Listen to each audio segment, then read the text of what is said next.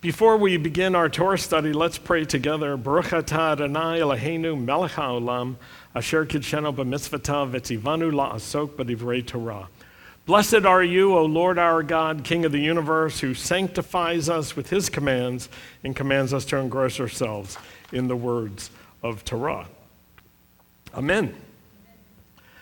This week's Torah portion is among my favorites because it contains a reference to an important but an obscure concept that describes how God often works, and because that concept is also connected to coffee, in Israel at least. The concept is expressed through a form of the Hebrew word hafach. Can you say that with me? Hafach? My favorite form of the word is hafuch. Let's try that together. Hafuch. Sandy and I learned that form of the word years ago in Israel when we were at a cafe in Jerusalem and we wanted to order cappuccino. And so we tried all these different forms of saying cappuccino and got nowhere. It turned out that the way to say cappuccino in Israel, at least at the time, was cafe hafuch. Cafe is easy to understand, right? Coffee. Hafuch means upside down.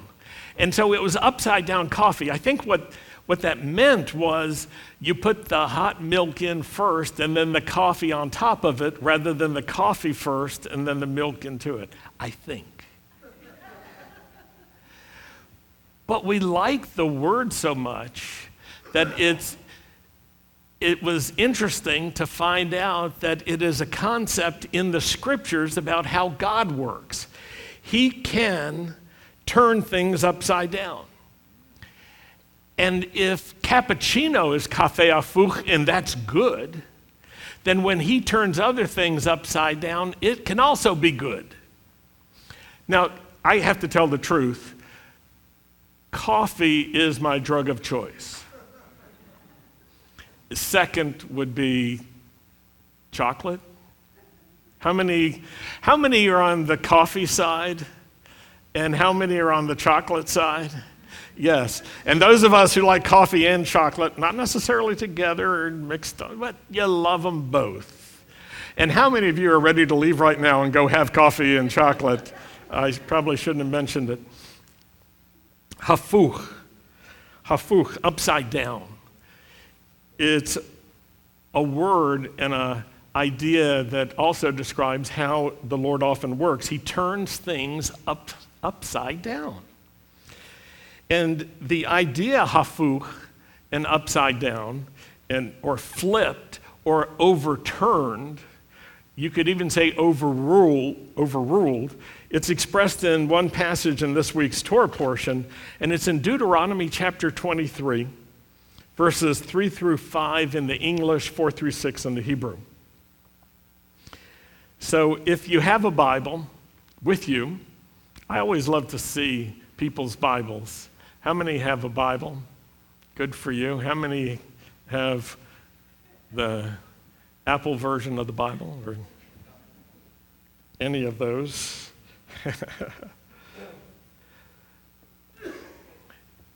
Deuteronomy 23. No Ammonite or Moabite may enter the congregation of the Lord, nor may any of their descendants down to the 10th generation ever enter the congregation of Adonai, because they did not supply you with food and water when you were on the road after leaving Egypt. That's the first reason. And because, coming up, the second reason, because they hired Balaam, the son of Beor from Petor in Aram Naharaim, to put a curse on you. But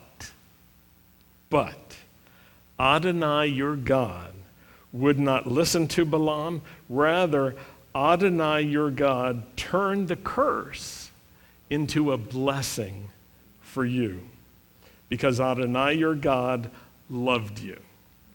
And where it says he turned, it uses a form of that word hafuch. In this case, it's yafoch. You want to say that with me? Yafoch. it means the same thing. He overturned it. He turned it upside down. He flipped it. He flipped the curse and it became a blessing. And I love this idea that God can overturn or flip things. Something that's meant for evil can be overturned. It's sort of like spiritual judo, I think. Evil plans can be flipped. God can even take difficulty. He can take adversity. He can take bleak situations, even calamity, and he can bring good out of it. And not only that, God can work in ways that are absolutely unthinkable or unimaginable or impossible or even unpopular. Now you might say, unpopular? Yes. What do I mean by that? Ways that people don't like. That's what unpopular means. And maybe you've had a situation where you wanted God to work one way, and in fact, he was going to work and did work another way. How many have had that experience?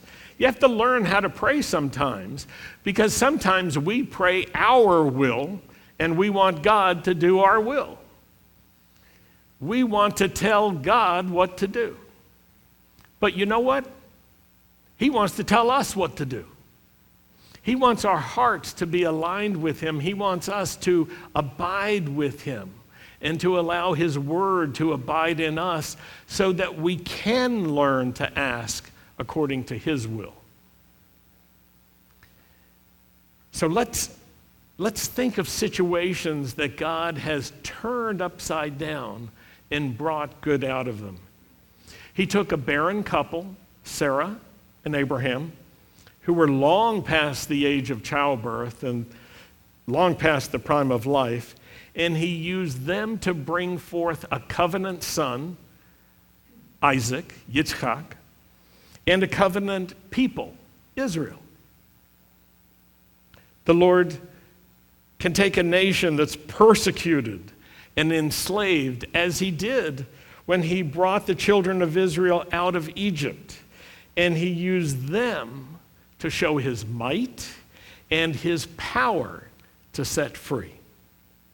He can take a sick person or a blind person or a person with no sense of hope or future, and he can turn everything upside down, and that actually turns everything right side up. And he can bring glory to himself and joy to all who serve him. And I think this is reflected in a very familiar statement. It's not a biblical statement, but it's something I think we've all heard. The Lord works in mysterious ways. Have you ever heard that? It's from Proverbs chapter 92.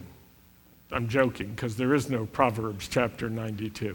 It's not in the Bible, but it's one of those ideas that I think most of us have had some experience with, that God can do things in mysterious ways, in surprising ways. An example, he uses the weak to reveal his strength. He uses the few to show his great power. Another example, Joseph saw this. He said to his own brothers, "You sold me into slavery. What you meant for evil, God turned into a great deliverance." And where it says that in the Hebrew, it's using that same root word, hafach. It's a hafuch moment. God overturned it. Joseph is saying to his brothers, I know what you did was evil. I know what you meant was evil, but God got his hands on it, and he overturned it, and he's brought a blessing out of it. He's brought deliverance out of it. Another example, the coming of Yeshua. God taking on human form, God cloaking himself in a human body, that's a hafuch moment. It's not what people expected. It's not what people imagined. It was upside down. Another example, and this was a hard one for the disciples of Yeshua, it was the suffering of Messiah. The death, the burial, the resurrection, those were examples of hafuch, turning something upside down. The disciples argued with Yeshua because they understood Messiah should be victorious. And their idea of victory was very limited. It was not the idea that God himself had. And they had to make an adjustment. And that adjustment involved recognizing that Yeshua going down into the grave was part of him coming up from the grave. It wasn't just a loss that he died. It was gain. It was a victory. He suffered, and he turned all the evil intentions and all the evil plans that were against him, he turned them upside down. He flipped them. And through Yeshua's resurrection, God overturned and defeated the power of sin and the power of death. Yeshua, Messiah and Lord, took on death and sin so that we could be redeemed from them both. I've talked on a number of occasions about a time when I had lunch with an Orthodox rabbi who was sort of unorthodox, but he was Orthodox by training and mentality. And a common friend had introduced us and arranged for this time together. And the rabbi said, I can understand why your friend believes Yeshua is the Messiah. He said, Jesus is the Messiah. But you're a Jew. How could you? And I said, it's worse than you imagine. I not only believe he's Messiah, I believe he's Adonai. And the rabbi went, yeah. I said, see? And he said, it's impossible. And I said, are you sure? And I don't think you'd ever been asked that question. I said, because if it's impossible, you have now discovered the one thing God cannot do. Are you sure God cannot come down and take on a human body? And this rabbi said, well, it's possible. And of course, I chuckled like you are right now. And I said, be careful now, because everything you were saying before depended on it being impossible. If it's not impossible, if it is possible, then it's just a question of fact. Is it true? And I said, here's the problem. It's true. And of course, I gave him a spiritual headache in a good-natured way. But this idea that God can do things that seem impossible but are not, that God can do things because he's sovereign, he can speak and call things that are not as though they were. He can speak and bring his word to pass. He can heal. He can lift up the falling. He can deliver. He can resurrect. He can do all these things. We declare all of this when we're praying with our traditional Hebrew prayers. We are declaring how good God is, how he uses his might to restore, how he keeps faith with us. We declare all of these things, and they're all true. They are facts. And yet, there are times when we have to remind ourselves that this is the nature of our God. That he is not waiting for us to vote on what he can do. He's sovereign. And when we put ourselves in the position of bossing God, it just makes us foolish before him. Thank goodness he's merciful. Everyone close your eyes for just a second. Trust me on this. I know some of you will have to squint. You're going to have to open your eyes because you can't trust me yet. But trust me. And you don't have to do this in a way that everybody can see it, but just so that you can see it. Have you ever prayed something because you wanted it and you knew God didn't really want that? And if you did, you can raise your finger, your thumb. I'm raising my thumb. Okay, you can open your eyes. Okay. I wasn't looking to see how many of you have prayed this way, but from my experience, most people have. We've prayed things that really weren't what God wanted to do, but we wanted to tell him what to do anyway. And he did not answer us with a yes. Here's another way of asking it. Have you ever prayed and asked for something and God said no? Anybody? Yeah. I have a whole list of prayers that were answered with a no. God is the king. He is the sovereign. He is the most high. And when we have spiritual eyes to see and we have spiritual ears to hear, then our own hearts will be changed and we'll be able to understand more. Whatever your situation may be, I want you to know something, and that is this: God can turn it upside down if that's what it takes to turn it right side up. He can overturn things that have been done that were meant for evil against you and meant to be against God's purposes. He can overturn them, and he can bring blessing out of things that were even intended to be a curse. He causes all things to work together for good, for those who love him and are called according to his purposes.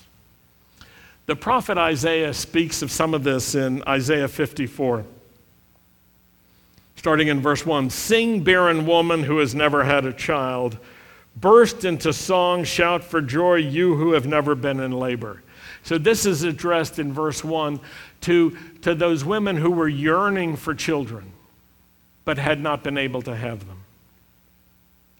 "For the deserted wife will have more children than the woman who is living with her husband, says Adonai. Enlarge the space for your tent and extend the curtains of your dwelling. Don't hold back. Lengthen your cords. Make your tent pegs firm. For you will spread out to the right and the left. Your descendants will possess the nations and inhabit the desolated cities. Don't be afraid, for you won't be ashamed. Don't be discouraged, for you won't be disgraced." God can take situations that seem to be so disappointing or so out of order or so difficult, and he can overturn them. He can flip them. The God of Hafuch. He turns things upside down to set them right. This Shabbat's Haftorah details three exceptionally important aspects of God's nature, his character, his being. Isaiah 54, verse 10. "For the mountains may move and the hills be removed." That sounds like Florida. We don't have any hills to speak of. Now, this is talking about earthquakes and the earth being shaken. Those things may happen, but the Lord says, "My unfailing love will never leave you. And the covenant of my peace will not be removed, says Adonai, who has compassion on you." Three details that are exceptionally important. God has unfailing love. His chesed, his covenant love, is unfailing. That's what he's declaring. His unfailing love will never leave you. You can count on that. And then many English translations say, my covenant of peace, but the Hebrew is slightly different. It says, the covenant of my peace. It's his peace. It's not our peace. It's not the peace that the world can give. It's not even the peace that you have on your best days. It's his peace. The covenant of my peace, says the Lord, will not be removed. And then the third detail says the Lord who has compassion on you. He has compassion. And compassion is not just a feeling, it's connected with action. The Lord takes action. When he has compassion, healing comes forth. When he shows his compassion, there's deliverance, there's reconciliation, there's restoration, there's provision. His compassion is active. And let it be that our God, the great God of mercy and compassion, turns our impossible situations into blessings. Who could use a hafuch action from the Lord, where he turns something, he overturns something, he does something useful by completely flipping it? If that's you, just look up to the heavens and say, Lord, I need you and your unfailing love. I'm counting on you and your unfailing mercy. I'm depending on you, the compassionate God of heaven and earth.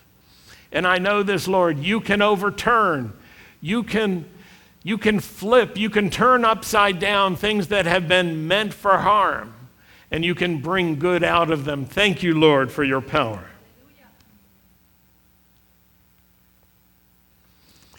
It's useful to get a hold of things like this and to let things like this get a hold of us so that we can navigate in life.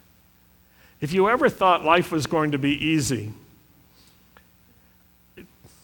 by now you probably know. But if you didn't know, let it be that today you know. Life is not easy. Some people are going, well, that explains a lot. I thought, no.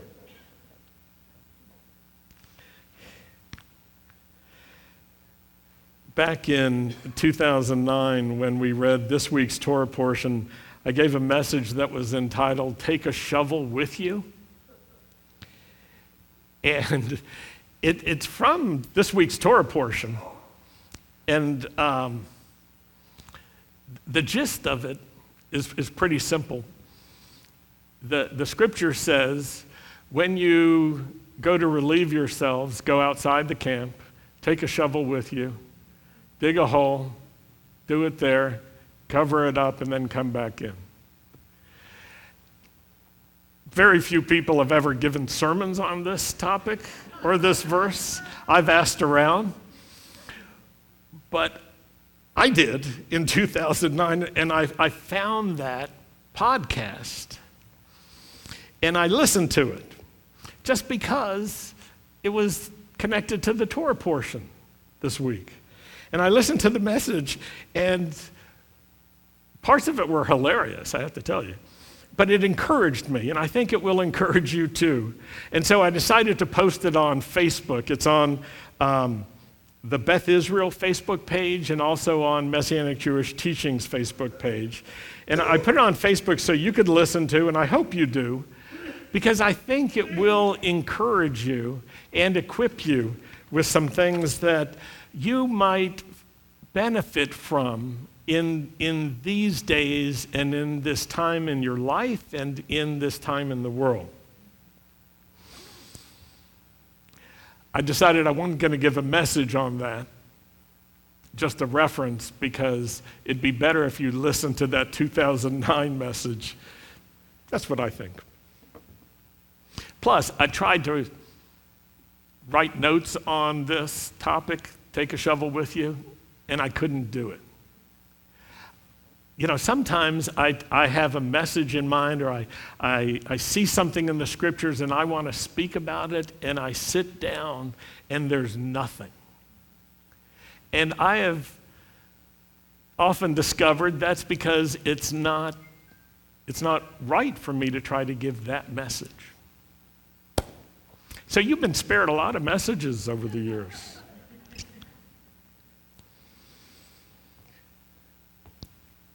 Let's use this month of Elul to face an important issue. You and I can be forgiven, others can too. It's the whole point. The whole point of the Lord coming down, becoming Messiah and Redeemer, dying for us, rising from the dead. There is a spiritual chasm that separates us from the Lord, and through Messiah Yeshua, it has been bridged. And we need to muster the courage to cross the bridge. It takes courage, as every Jewish man or woman knows, to open your hearts to Yeshua as Adonai and Messiah, Lord and Savior. And it reminds me of an experience that I had years ago when we lived in Rochester, New York. And a small group of men from our congregation went to Letchworth Park. And we took a hike through the woods for hours.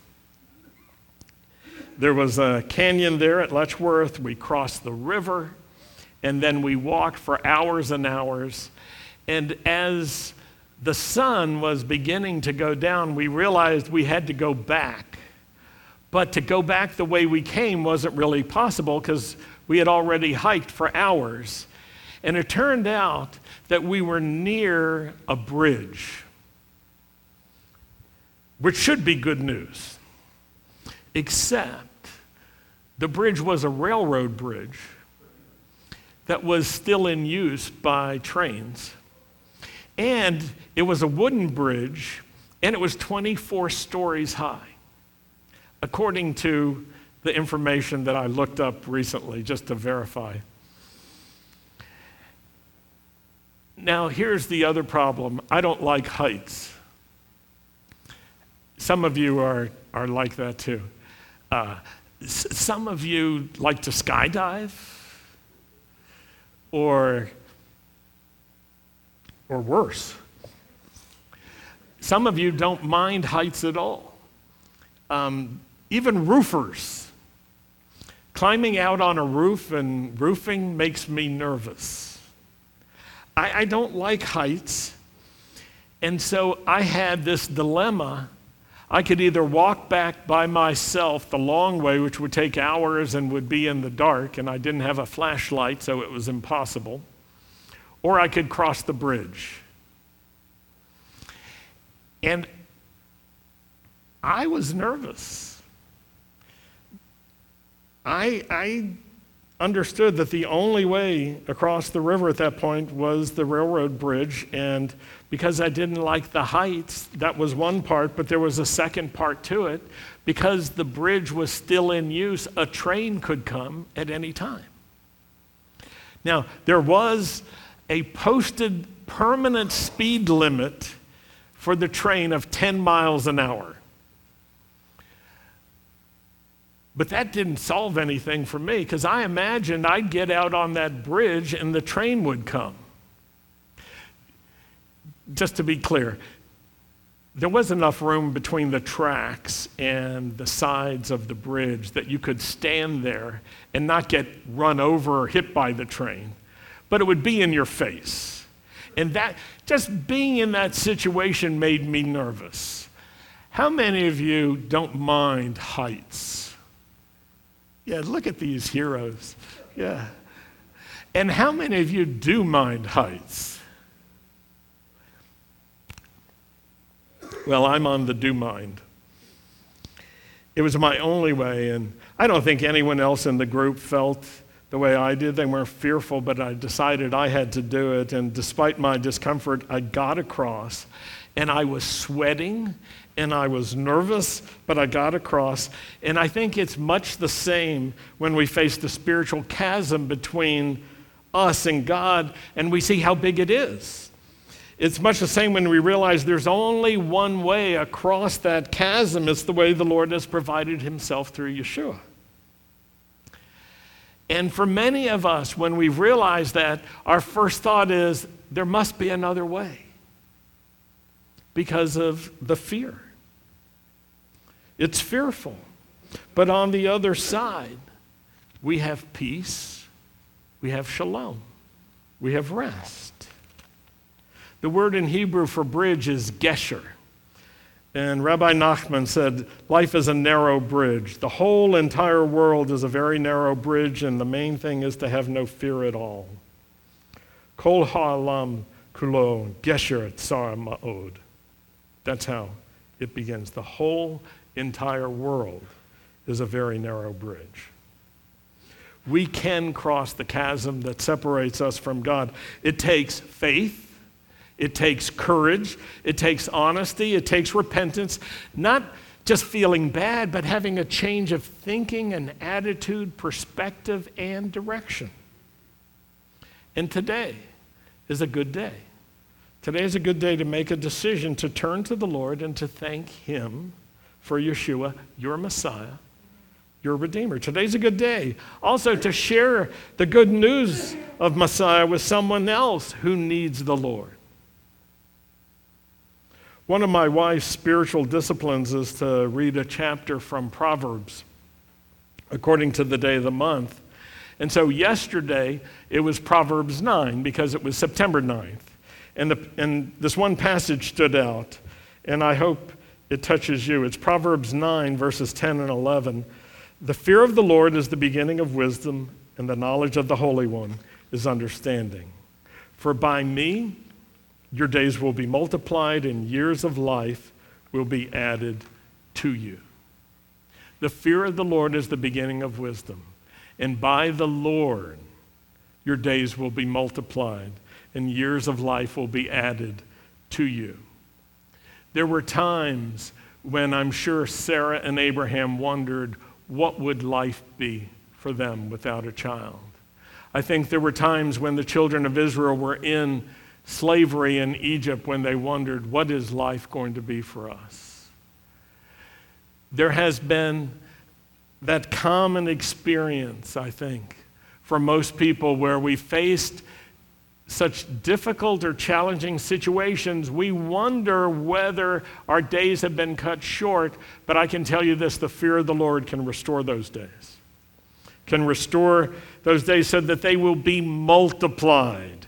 And years of life will be added to you. Maybe you face some kind of threat that has sapped you of life, energy, motivation, hope, and a future, but your God, the God who can flip things, who can overturn things, who can bring good out of what others intend for harm, He can add to you.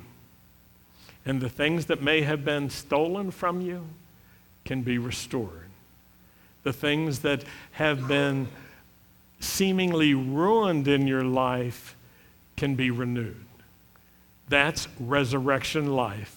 And I can tell you this, resurrection life is hafuk. It's upside down. In order to go up, you go down. Let's pray. Lord, we thank you that you are sovereign King and you are doing good on our behalf because that is your nature. You have made a covenant of your peace with us, and your love will not fail us. Thank you, Lord, for your compassion shown to us day by day, moment by moment, through Messiah Yeshua. Amen. Amen. Would you please rise? We're going to close with Aaron's blessing in just a moment. But first, would you consider standing with us financially? If this live stream is a blessing to you, if our Messianic Jewish Teachings podcast is a blessing to you, if our Beth Israel Messianic Synagogue Sanctuary services are a blessing to you, or any of our ministries are, would you consider blessing our ministry?